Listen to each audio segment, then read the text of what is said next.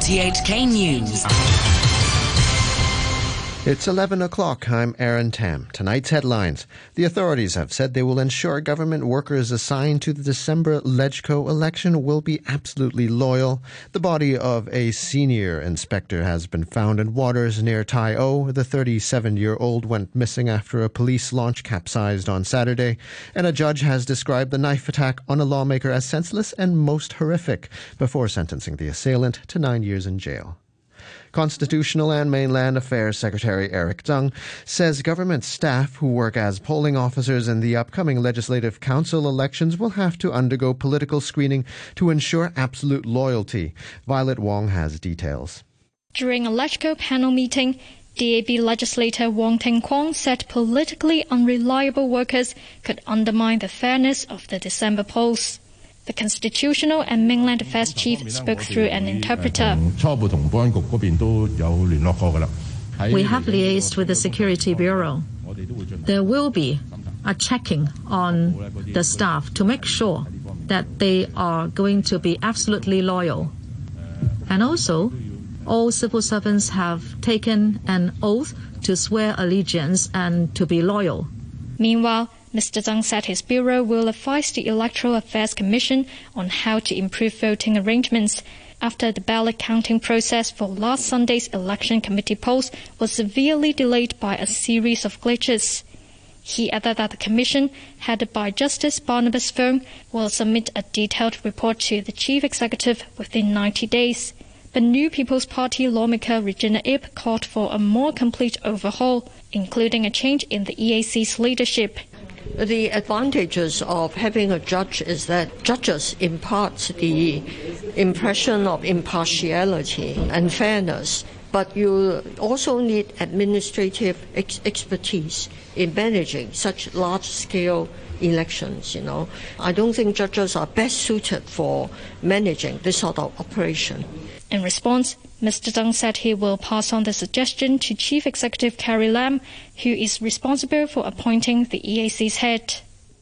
Police say they found the body of an officer who had been missing at sea since a patrol boat overturned on Saturday. Wendy Wong reports. Police Commissioner Raymond Siu says the senior inspector and 3 other officers have been chasing smugglers near Long Kwu Chau. He says the police boat overturned after being struck by the other vessel, and the officers were trapped underneath the speedboat. Rescuers found the 3 other officers, but Lam Yun-yi, who was 37, was missing. Marine police, firefighters and the government flying service were deployed to look for her. Chief Executive Carrie Lam says in a statement that she's deeply saddened by the death and offers her condolences to the senior inspector's relatives. The CE says the government will make every effort to support the family. Lam Yun-yi joined the force in 2007 and had been working in the small boat division under the Marine Regional Headquarters. A man has been jailed for 9 years for stabbing legislator Junius Ho in 2019. The judge described the attack as senseless and most horrific. Here's Timmy Sung. Tong Pak Fai, who is 31 and unemployed, had pleaded guilty to wounding Mr. Ho and the lawmaker's bodyguard on November 6, 2019 in Tuen Mun. The lawmaker was campaigning ahead of the 2019 District Council elections when Tong approached him with a bunch of flowers before taking out a 33-centimeter long knife and stabbing him. Mr. Ho suffered a 2-centimeter wound to his chest and his bodyguard was also slashed. Passing sentence, High Court Judge Esther To said the attack was premeditated, noting that the defendant was carrying 2 knives with him and had been captured on CCTV, visiting the scene 2 days beforehand. She said a deterrent sentence was needed after what was a senseless and vicious attack on someone going about their legitimate business. The judge also referred to Mr. Ho's psychological report, saying he was still worried months after the attack, although his resilience and optimism had helped him overcome the challenges. To the weather forecast, it'll be mainly fine. The minimum temperature will be around 28 degrees tomorrow, very hot during the day with a maximum temperature of 33 degrees in the urban areas and a bit hotter in the New Territories. Outlook, mainly fine and very hot apart from isolated showers in the next few days. Right now the temperature is 29 degrees with humidity at 76%. The very hot weather warning is in effect. You're tuned to RTHK. The time is 5 minutes past 11. The SAR government has issued a report blaming the U.S. and black-clad violence in 2019 for hurting Hong Kong's business environment and praising the national security law for restoring order and the city's prospects. Jimmy Choi has details. The 68-page report on Hong Kong's business environment is the first of its kind ever published by the government. The whole chapter is devoted to how violent protests in 2019 and actions by the U.S. against the SAR dealt a blow to the city's economy and business environment. The report says the U.S. strategy of suppressing China caused serious disruption to the SAR. It accuses the U.S. of inciting and supporting black-clad violence, imposing blatantly unreasonable sanctions on Hong Kong and mainland officials, as well as putting pressure on multinational enterprises operating in the territory. It points fingers at think tanks and business organizations such as the Heritage Foundation and the Fraser Institute, saying they made unjustified and negative assessments of the city. But the report stresses that the national security law and the electoral system overhaul have restored stability and safeguarded the business environment here, citing a 4.6% drop in the total number of crimes in the first half of 2021 compared to the same period a year ago, a rebound in the economy and a falling unemployment rate. Financial Secretary Paul Chan says the report is primarily aimed at clarifying misinformation about Hong Kong over the past 2 years.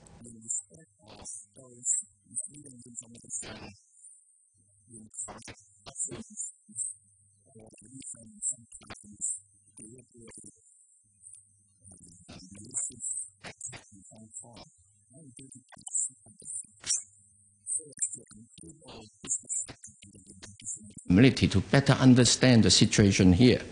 The government report also says with the opportunities brought about by the National 14 Five-Year Plan and the Greater Bay Area, Hong Kong will have new impetus for economic development. In a statement, a spokesperson for the Foreign Ministry office here in Hong Kong also welcomed the report, saying it shows that the business climate in the SAR remains energetic. Debate is heating up within the Democratic Party after it approved a higher nomination threshold for members interested in running in LegCo elections, but stopped short of deciding whether to take part in December's polls. Maggie Ho has more. Under a new internal procedure, LegCo hopefuls must secure at least 10 nominations from each of the party's 5 district branches. But former party lawmaker Fred Lee said it doesn't make sense to raise the threshold when time is tight. If you don't want members to join elections, you create higher thresholds, he told an RTHK program. And he questioned if it's possible to find 10 nominations from each branch within such a short time. But party chairman Lo Kin Hei says the higher threshold is not unachievable. Speaking on the same program, Mr. Lo noted that the Democrats used to conduct opinion polls before nominating candidates for the LegCo elections, but said there's no time to do so this year. That's why it has to introduce a higher threshold to ensure anyone who wants to run is qualified. But he said no one had indicated the intention to run so far. Former legislator Leung Kwok Hung has lost a Court of Final Appeal bid to stave off a prosecution for contempt of LegCo. The case is over his alleged snatching of a folder from an official at a meeting 5 years ago. Jimmy Choi reports. Mr. Leung, who's currently in prison over protest and June 4 vigil-related charges, was taken to court under the LegCo Powers and Privileges Ordinance, accused of grabbing documents from the then Under-Secretary for Development, Eric Ma, in November 2016. A magistrate halted the prosecution before the government convinced the Court of Appeal that it should go ahead. Mr. Leung then took the matter to the city's top court. His lawyers argue that as a lawmaker, Mr. Leung was immune from legal action for his statements at LegCo meetings under the Basic Law, and that legislators' freedom of speech and debate is protected by the Powers and Privileges Ordinance. In their ruling, a panel of 5 Court of Final Appeal judges said the protection of free speech and debate in LegCo is self-evidently an important right, and it would be a significant inroad to that freedom if lawmakers were subject to legal proceedings over things they said. But the court added that the law also aims to create a secure and dignified environment for LegCo to carry out its functions without disruption. It said Mr. Leung's behavior did not fall within speech or debate protected by the law, and he created a disturbance which interfered with the ability of other LegCo members to carry out their functions. The former lawmaker's wife, Chen Po-ying, says she thinks the ruling will set a bad precedent, and in future, any action or conduct which is not considered proper by the government could lead to similar prosecutions. She said her husband may now have to face a retrial. The Legislative Council will start vetting the government's amendment bill on the registration for overseas doctors on October 13th, but Hong Kong's Academy of Medicine has called for the legislative process to slow down. The Academy says it has serious reservations and grave concerns on the retrospective recognition for non-local specialists. Chairman Professor Gilberto Leung says that recognition allows senior specialists to work in Hong Kong without having their primary qualifications inspected by the Academy. He added training for foreign specialists may not be up to standard. If they don't have a proper primary medical qualification, they may not know how to deal with things 20 years postgraduate, to deal with things that are outside their specialty. If you are out there practicing independently and you have not had a proper primary medical training, there are potential risks. Missing diagnosis, delayed diagnosis, poor explanation. Not all of them would lead to medical errors or mishap or patient suffering, but it's about expectations, it's about trust. With this new path, patients would start to wonder. They are no longer sure. Chief Executive Carrie Lam, along with the leaders of Guangdong and Macau, has been handed over the National Games flag at the closing ceremony of the 14th edition of the Games in Shanxi. The two SARs and the neighbouring mainland province will be co-hosting the mega sports event in 2025. Violet Wong reports. The National Games flag was lowered after Premier Li Keqiang announced the closure of the Shanxi Games at a fully packed gymnasium at the Xi'an Olympic Sports Center. It was then passed on to Guangdong Governor Ma Xin-rui and the chief executives of Hong Kong and Macau, Carrie Lam and Ho Yat-seng.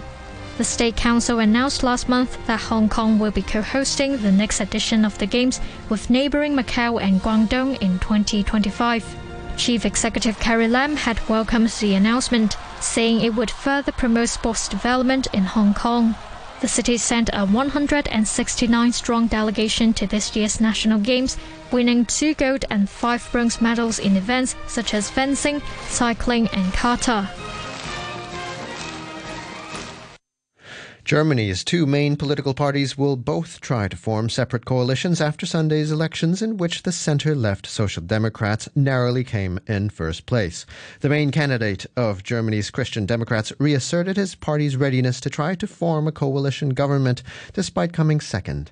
Armin Laschet said no party had won a clear mandate. The election campaign is over. No one should act as if he could decide on his own how to form a government, and therefore talks with possible partners are necessary. We have to meet on an equal footing. We must also overcome contradictions between different political currents. The next federal government will, in all likelihood, have to connect 3 large parties, and that has not yet happened after a federal election in Germany. To sports, and in golf, Team USA have regained the Ryder Cup in dominating fashion, winning the trophy by a record score of 19 points to 9. The BBC's Ian Carter reports from Whistling Straits in the U.S. state of Wisconsin. Europe fell to their heaviest defeat, winning only 3 of the final 12 matches. The overall outcome was never in doubt, despite Rory McIlroy winning the top match against Xander Schauffele. There was never the slightest chance of them overturning the 11-5 deficit from the first 2 days. When Colin Morikawa took an unassailable lead to the final hole against Victor Hovland, the contest was over. It was only the 5th match on the course. Ian Poulter and Lee Westwood were the only other European winners. Dustin Johnson won 5 out of 5 points for the US team, which is brimful of young talent, and it looks capable of dominating these biennial matches for the foreseeable future. A reminder of our top stories tonight. The authorities have said they will ensure government workers assigned to the December LegCo election will be absolutely loyal. The body of a senior inspector has been found in waters near Tai O. The 37-year-old went missing after a police launch capsized on Saturday, and a judge has described the knife attack on a lawmaker as senseless and horrific before sentencing the assailant to 9 years in jail. The news from RTHK.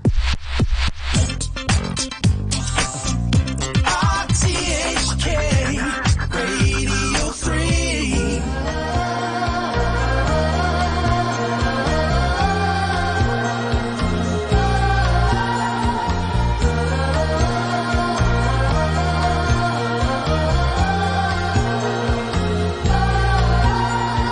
Ever and ever, forever and ever, you'll be the one that shines on me like the morning sun. Ever and ever, forever and ever, you'll be my spring, my rainbow's end, and the song I sing. Take me far beyond imagination. You're my dream come true, my constellation. Ever and ever, forever and ever, be my dream, my symphony, my own lover's theme. Ever and ever, forever and ever, my destiny will follow you eternally.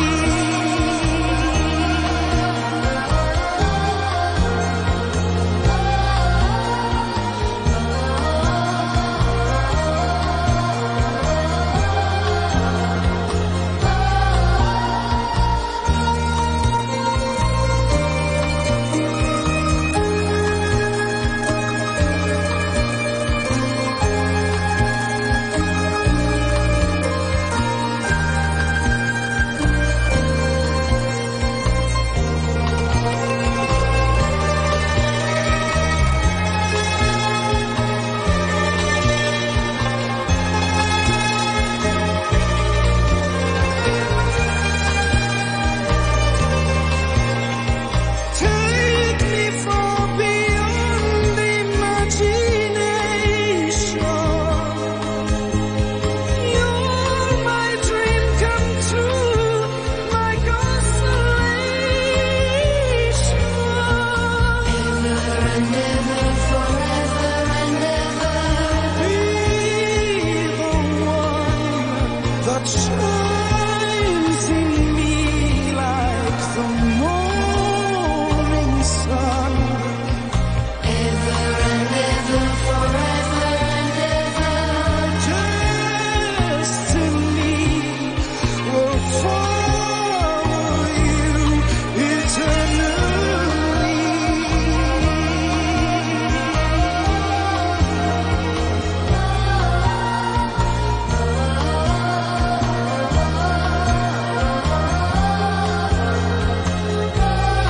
If I remember correctly, he was also in a band called Aphrodite's Child. The Greek singer Demis Roussos had a whole string of hits in the 70s and early 80s, and while I was playing, something else just jogged my memory as well. Nonna Mouskouri.